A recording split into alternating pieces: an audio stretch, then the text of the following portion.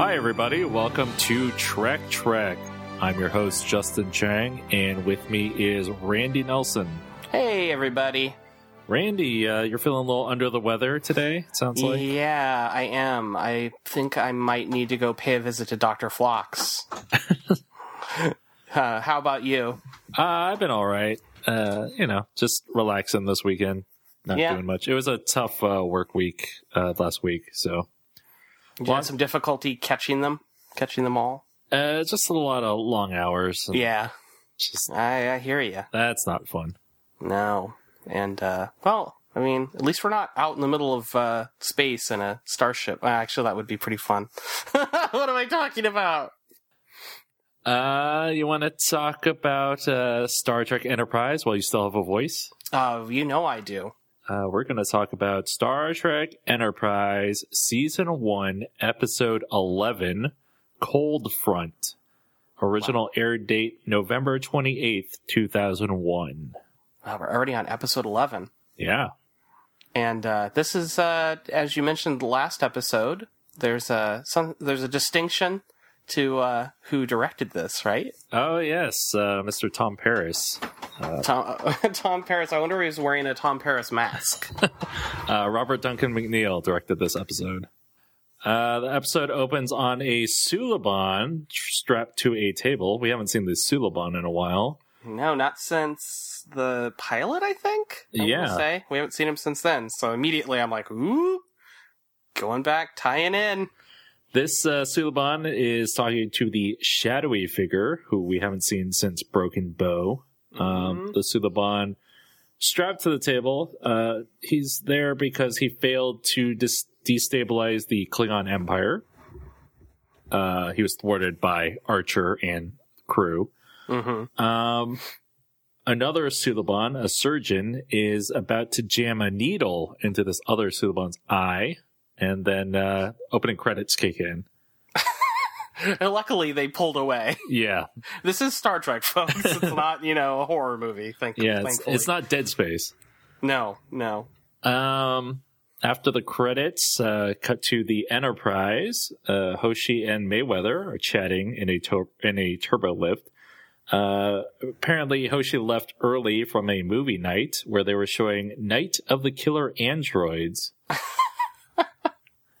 Despite having over 50,000 movies in their database, they went with this one. And Hoshi remarks that Mayweather could have read a book instead. It would have been the novelization of Night of the Killer Androids. How sad would that be? It could be better. It'd be like the Gremlins novelization. Ooh, or the Star Wars prequel novelizations. Yeah. On the bridge, Reed greets Hoshi and Mayweather, and he also hated the movie. In Archer's dining room, Archer is reading something and drinking some orange juice. A man named Daniels enters with Archer's breakfast. Archer has altered course because he wants to see a stellar nursery in which several ships were detected. Later, Archer arrives on the bridge as they spot one of the ships in the stellar nursery. Archer hails the cargo ship. A lizard-like man answers. He's a captain on a job. He's taking some pilgrims to see the Great Plume of Agosauria. Say that 5 times fast. Yeah. The Great Plume is a neutron blast that emanates from a protostar every 11 years. Archer wants to join in on this Great Plume event. He then extends invitations to the passengers and the captain, who we learn is named Captain Fraddock. I wonder if it's similar to Captain Haddock from the Tintin books. Oh, I didn't even catch that. Good one. The cargo ship docks with Enterprise. Archer greets the pilgrims. He's introduced to Pra Mantus. The pilgrims hand out gifts. Archer gets a clock that tracks time from the beginning of time, and Trip is handed a spirit called Vu Scintille that helps enhance the experience of the plume. So basically you get drunk and watch this plume, and it's, whoa, it's so cool. Yeah, well, alcohol makes it better, I guess. Mm-hmm. Archer tells them that the chef has prepared some food, and the pilgrims usually fast during this time, but they're willing to try eating Enterprise's food. That's nice of them. The camera holds on one pilgrim in particular, and he has lots of spikes on his face. In the mess hall, Daniels is doing something. The camera pans over to Archer, T'Pol, and Trip, who are chatting with Pra-Mantus. Archer tells him that they have been traveling in space for 4 months, 3 weeks, and 6 days. Pra-Mantus tells him that the great plume of Agosoria represents the continuing cycle of creation, like the Hindu faith, Dr. Phlox says. Phlox has witnessed many religious ceremonies on Earth, and Archer doesn't have a particular faith, but he tries to keep an open mind. One could argue he has faith of the heart. One could. On the bridge, Hoshi, Mayweather, and Reed are chatting about the visitors. Reed is a bit paranoid about them visiting the armory and learning about the Enterprise's tactical systems. Reed then notices that the starboard targeting sensor is out again, so he goes to check it out, and leaving Mayweather in charge. Hoshi asks if Mayweather is going to take the captain's chair since he's in charge, but he declines initially, but eventually tries it. Who can resist, right? Yeah. The lure of the siren call of the captain's seat. But as he's getting used to everything, Reed walks back in. In engineering, Trip is showing the pilgrims the warp reactor. He explains about the antimatter reactions and the nacelles, but one of the pilgrims already knows all about it because he's a warp field theorist. As Trip takes the pilgrims to another part of the engineering, the spiky-faced man from before wanders off on his own and reaches his arm into a panel. He's stretching his arm around as he does so, like a Suliban would do, and he pulls out a wire.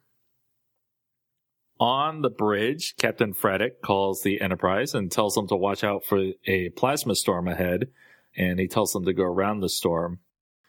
In sick bay, Dr. Phlox shows the pilgrims the MRI-like imaging device. Just then the ship begins to shake. Archer calls the bridge, and T'Pol tells them that they're going around a plasma storm. On the bridge, Mayweather tells T'Pol that the storm is moving in their direction. Captain Fraddock's ship has escaped from the storm.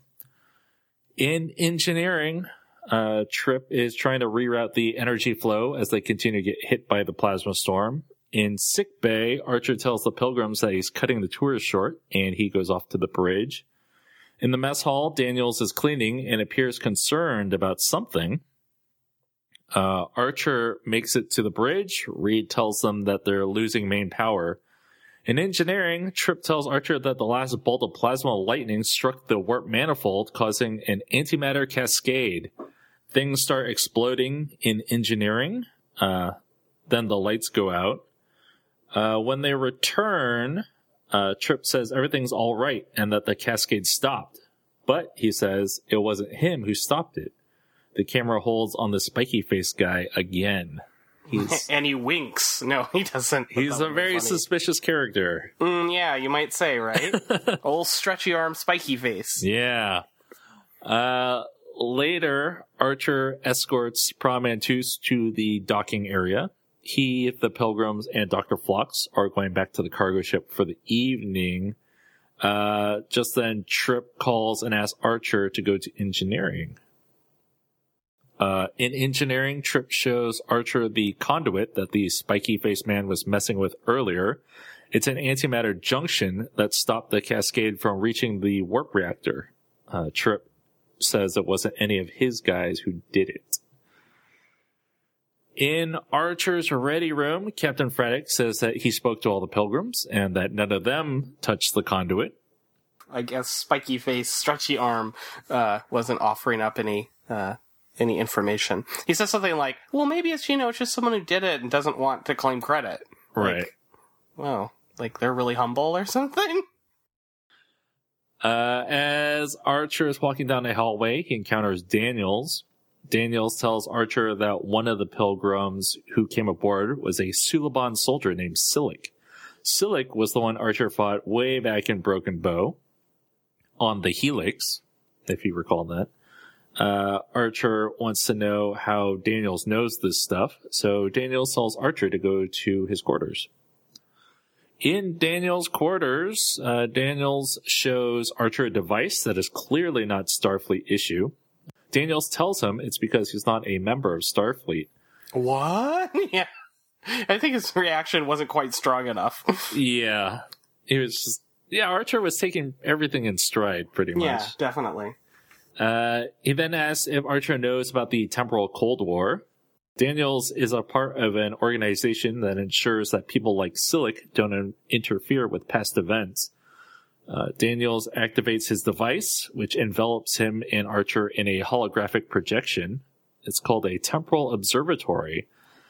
Daniels comes from 900 years in the future, and he is, quote, more or less human. The people giving Silic his orders can't manifest themselves in the past, but they can deliver information. When time travel was developed, the people who had it agreed that they would use it purely for research purposes, but it wasn't, and that caused the temporal Cold War. Archer asks Daniels why he's being told about this, and Daniel says that it was Silic that stopped the reactor breach. Daniels was assigned to the Enterprise to capture Silic, and he needs Archer's help. But why? Why did he save the ship if he's a bad guy? Yeah, that's a big question that, spoiler alert, isn't really answered. Archer is conflicted because he's being asked to capture someone who saved the Enterprise. So why should he trust Daniels? Quote, "You like your scrambled eggs soft. Have I ever brought them to you any other way?" Daniels replied. It's not the most compelling argument for why you're trustworthy. Yeah, and Archer seems really ready to trust Daniels after he says that, and I don't know why. It's just something to do with a man and his scrambled eggs. We just don't understand, I guess. I guess not. Well, I haven't killed you before. I've had plenty of opportunity, so you should totally trust me. Yeah. In Archer's ready room, Archer is pouring himself and Trip some Vucentil. T'Pol, of course, declined.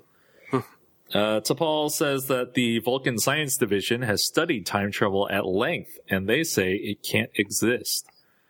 Archer believes that the temporal Cold War is real. T'Pol remains skeptical, however. Trip wants to leave well enough alone, since Silic saved Enterprise.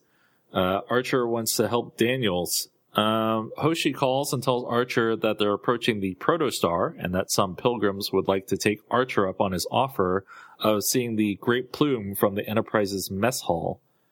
Archer says that one of the pilgrims may be Silic, and he wants Trip and T'Pol to help Daniels. In the turbolift, Trip can't believe they met people from other centuries, and T'Pol still doesn't believe Daniels is from the future. In the mess hall, Archer is greeted by Phlox. Phlox found his visit to the cargo ship fascinating. Archer wants to know if any of the pilgrims seem suspicious as he is observing the pilgrims. In engineering, Daniels is setting up his equipment. Trip is learning a bit about the future. There's an Illinois in the future, but not the one on Earth, for example. Right. Earth, what is it? Something like Earth as you know it, or something like that. Right. T'Pol tells them that the power relay is offline in J37. Daniel says he'll take care of it as he straps on a device to his hand and he walks through the wall. Puts a power glove on. Yeah, and he walks through it Kitty Pryde style. Yeah.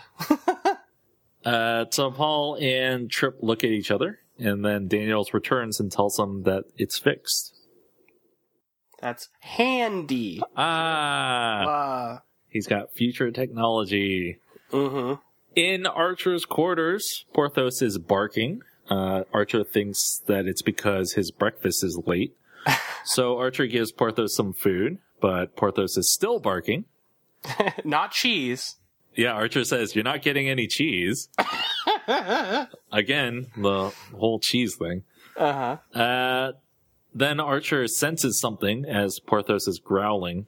Silik appears and says that he saved Archer's life, so he should thank him. Silik wants to know who on the Enterprise is hunting him. Archer plays ignorant. Silik says that whoever told him about the Temporal Accord is lying.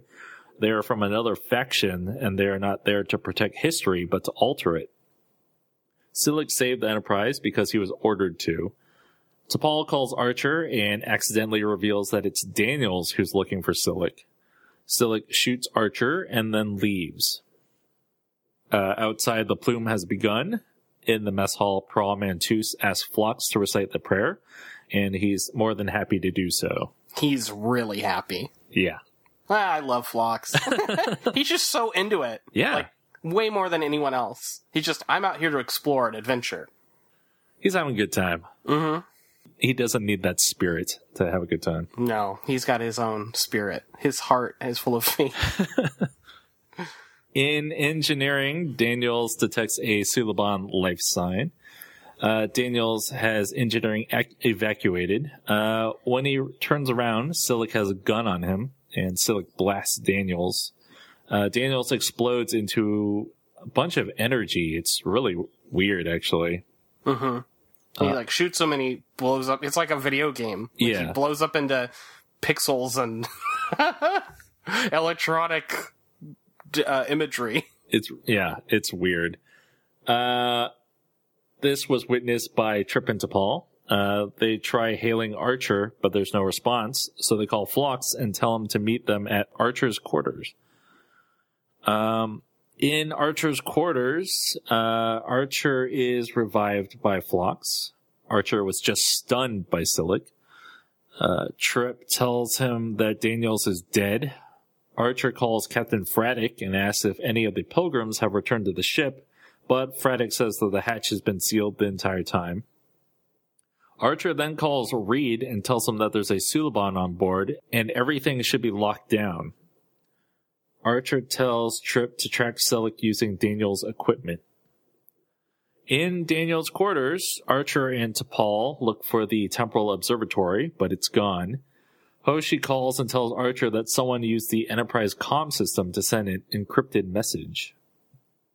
Outside, the plume is happening. In engineering, Trip can't figure out how to read Daniel's sensors. Elsewhere, Silik is messing with a panel on B deck. Archer rushes over to the panel. Reed and his security team are already there. They can remove some conduits, but it's going to take some time. But fortunately, Archer has Daniel's device. Archer puts on the power glove and passes through the wall, phase pistol in his other hand. Archer sneaks up on Silik, but Silik warns him that he could start another antimatter cascade. Outside, the plume is in full force. It shakes the Enterprise, causing both Silik and Archer to fall off balance.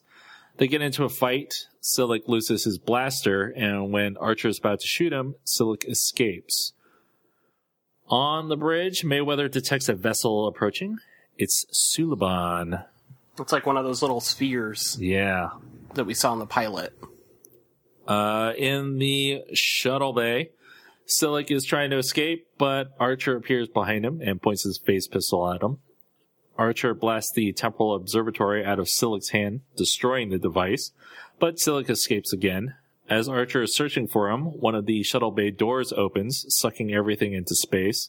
Archer holds on for dear life, but he loses the power glove.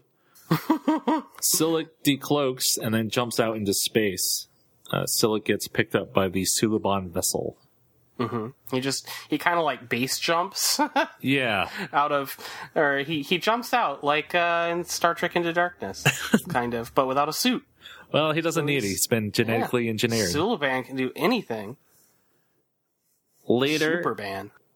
Later, Archer is holding the clock he was given by the Pra Mantus. T'Pol visits and asks if he's figured out how the clock works. Archer tells her he hasn't, and that Starfleet is in for one hell of a report, which he'll work on in the morning. Archer and T'Pol enter the bridge. Archer tells Reed to assign new quarters to Daniel's roommate and to seal off Daniel's quarters because there might be more dangerous future technology in there. At Daniel's quarters, Reed puts a lock on the door and walks away. That's the end of the episode. Yeah, and the camera kind of pans across and zooms in on the door, like, ooh, what's in there? It's like the warehouse at the end of Raiders of the Lost Ark. Yeah. And filled with convenient plot devices. You know they're gonna revisit that. Yeah, I'm just waiting for them to, we're in a heap of trouble this episode. Let's go unlock Daniel's quarters and see if there's anything in there that might help us. I'm expecting this to happen. We'll see if it does. I'd like to see what happened to Daniel's roommate. He must be shocked that he had a future man as a roommate. Did you know? Did you get any hints that Daniels was a future man? Well, yeah, he kept using all these devices that were totally, not, it's a very small room, too. Yeah. Like, he was pretty good at hiding all these futuristic technology. There was, like, this case that he took out that I think had the temporal observatory, thingy in it. And I think that pretty much upon seeing the case, Archer was like, that's not Starfleet issue or something. I'm like, okay. But so his roommate was ignorant. Yeah, his roommate maybe was not so up with the time. Whoa, wait. Or maybe his roommate was also from the future. Oh, maybe we're going to find that out. So what did you think? Like I was saying last week, I'm really eager to get back to the temporal Cold War storyline, and I'm glad that they got back to it. Yeah, now we're actually have some follow-up to the pilot, and the temporal Cold War stuff is heating up, I guess. Yeah, right. I'm full of them today. Got a lot of them. But I felt like it established some things, but it didn't really push it really, really far ahead, I don't think. Mm-hmm. Basically, this thing that they heard about in the first episode, now they know a little bit more, and they know that it definitely seems to be real, because, hey, they had a time traveler in their midst the whole time. I kind of thought this episode 2 was a little more like I don't know. I keep saying this. It seems like every time we watch an episode, but I feel like it's feeling a little more like the Star Trek I know. The stuff with the Pilgrims coming to witness this event, and, we got to see more crew members on the ship. Like, it feels a little more alive now. It was also another case of there being a couple of different plots running. Even though the Pilgrims witnessing the plume, even though that wasn't like a big major storyline, and, Phlox's involvement in it was just kind of like, oh, he's really into other cultures. At least there was something else going on. It wasn't just, there's a Suliban loose on the ship, let's get him, So I'm intrigued to know why. I mean, clearly if the Suliban hadn't intervened, and saved the ship, it was on the verge of exploding. So, I'm wondering, like we kind of said a few minutes ago, if the Suliban are bad guys, or they're a mysterious benefactor, the Shadow Man, is a bad guy, what's the importance of the Enterprise? Why is the Enterprise so important that it needed to be saved? Obviously it affects something that happens in the future, so I'm guessing we're going to see that. Whatever it is that unfolds. Right. I'm still, every time some sort of time travel plot comes up in sci-fi, and it seems like there's usually one of these, organizations that is trying to make sure people don't use time travel for bad reasons. I'm always a little concerned because it can be so tricky to work with time travel into a story and have it not break everything. Mm-hmm. So I'm a little worried that, we know that the show goes on for 4 seasons, so the Enterprise probably isn't going to be destroyed. But I feel like it lowered the stakes even more, that if, they can just get a redo on something. But in watching some of the other, in some of the other Star Treks, there's definitely been time travel before. And I want to even say that at some point from my recollection of some Voyager that we hadn't yet talked about, that there's a sort of like similar entity, like there's some sort of group that polices time travel. Yeah, there's a group that was in DS9 and I believe Voyager. Mm-hmm. So I'm guessing that this has some connection to that. So we'll see. Yeah, I mean, it was good to, like you said, get a taste of some of the stuff that was established in Broken Bow, but I do wish that they had pushed it a little further. Mm-hmm. Yeah, I mean, there's only so much they can do. Like, oh, here's the Shadow Man. He's got his Suliban army. Mm-hmm. And there's this new faction that Daniels was part of. Yeah, so they gave us that. But, I mean, that's pretty much all they gave us. Yeah. They didn't say... There's no real new information. Mm-hmm. And there's also no sense of what this is all about. Mm-hmm. Like, clearly, the Shadow Man has some kind of agenda, but there's basically been zero revealed about what it is and how the Enterprise plays into it. So, I feel like they could probably turn this into a story arc that could last like a whole season. And if Enterprise was more of like a, current day, kind of what's the word I'm looking for? Like a, serialized sci-fi show where each episode kind of, goes into the next versus, now we're probably not going to hear about the temporal Cold War again for a few episodes at least. Yeah, I hope maybe we don't... not till like the season finale. Yeah, that's what I was going to say. I was hoping that it's not going to be until the season finale. I hope we get a little bit more before then. Mm-hmm. Yeah. And hopefully it doesn't just drag out to the end of the whole series. Or that it actually gets resolved by the time the series ends. Because, the series does end a lot faster than Next Generation or Voyager or DS9. Yeah, certainly faster than they had anticipated. Mm-hmm. So I'm hoping for some resolution. Mm-hmm. But, I didn't think it was a bad episode. I wasn't really blown away. I think there have been some better episodes lately. But I'm definitely it's keeping me intrigued about this whole temporal storyline. Yeah, I always like to have a bigger storyline in my shows. So this is nice to touch upon this stuff again. Yeah, it's nice to just for them to remind everyone, like, we haven't forgotten about this. This is a thing that's happening. So get ready. There'll be some more. I wonder if we'll see Daniels again, or if he is de-rezzed for good. I'm guessing we'll see him again. I mean, he's a time traveler, right? So can't they just, send him... Maybe he just got kind of unpinned from time. Yeah. And had to return back to where he's from. Or when he's from, sorry. Yeah, I mean, the Shadow Man has some sort of plan for Archer, because obviously Silik had the chance to kill him. And he didn't. Yep. So it must have been against his orders or something. Mm-hmm. His orders were to go save the ship. And obviously don't kill Archer, because he, like you said, he totally had a chance. I think that's enough about this episode. Next week, we're going to talk about Silent Enemy. Silent Enemy. I wonder if it's a time traveler. Or just a really quiet guy. Maybe he's a ninja. Yep. Space ninja. Yep. Archer versus space ninjas. That's what Enterprise needed more of. Space ninja. But yeah, we'll be back, and we'll plan a little bit of an adventure before we record our next episode. So I'll have to tell you guys all about that. And maybe we'll try to make it Star Trek themed somehow. Who knows? Thanks for listening, everybody, and we'll talk to you next week. Bye.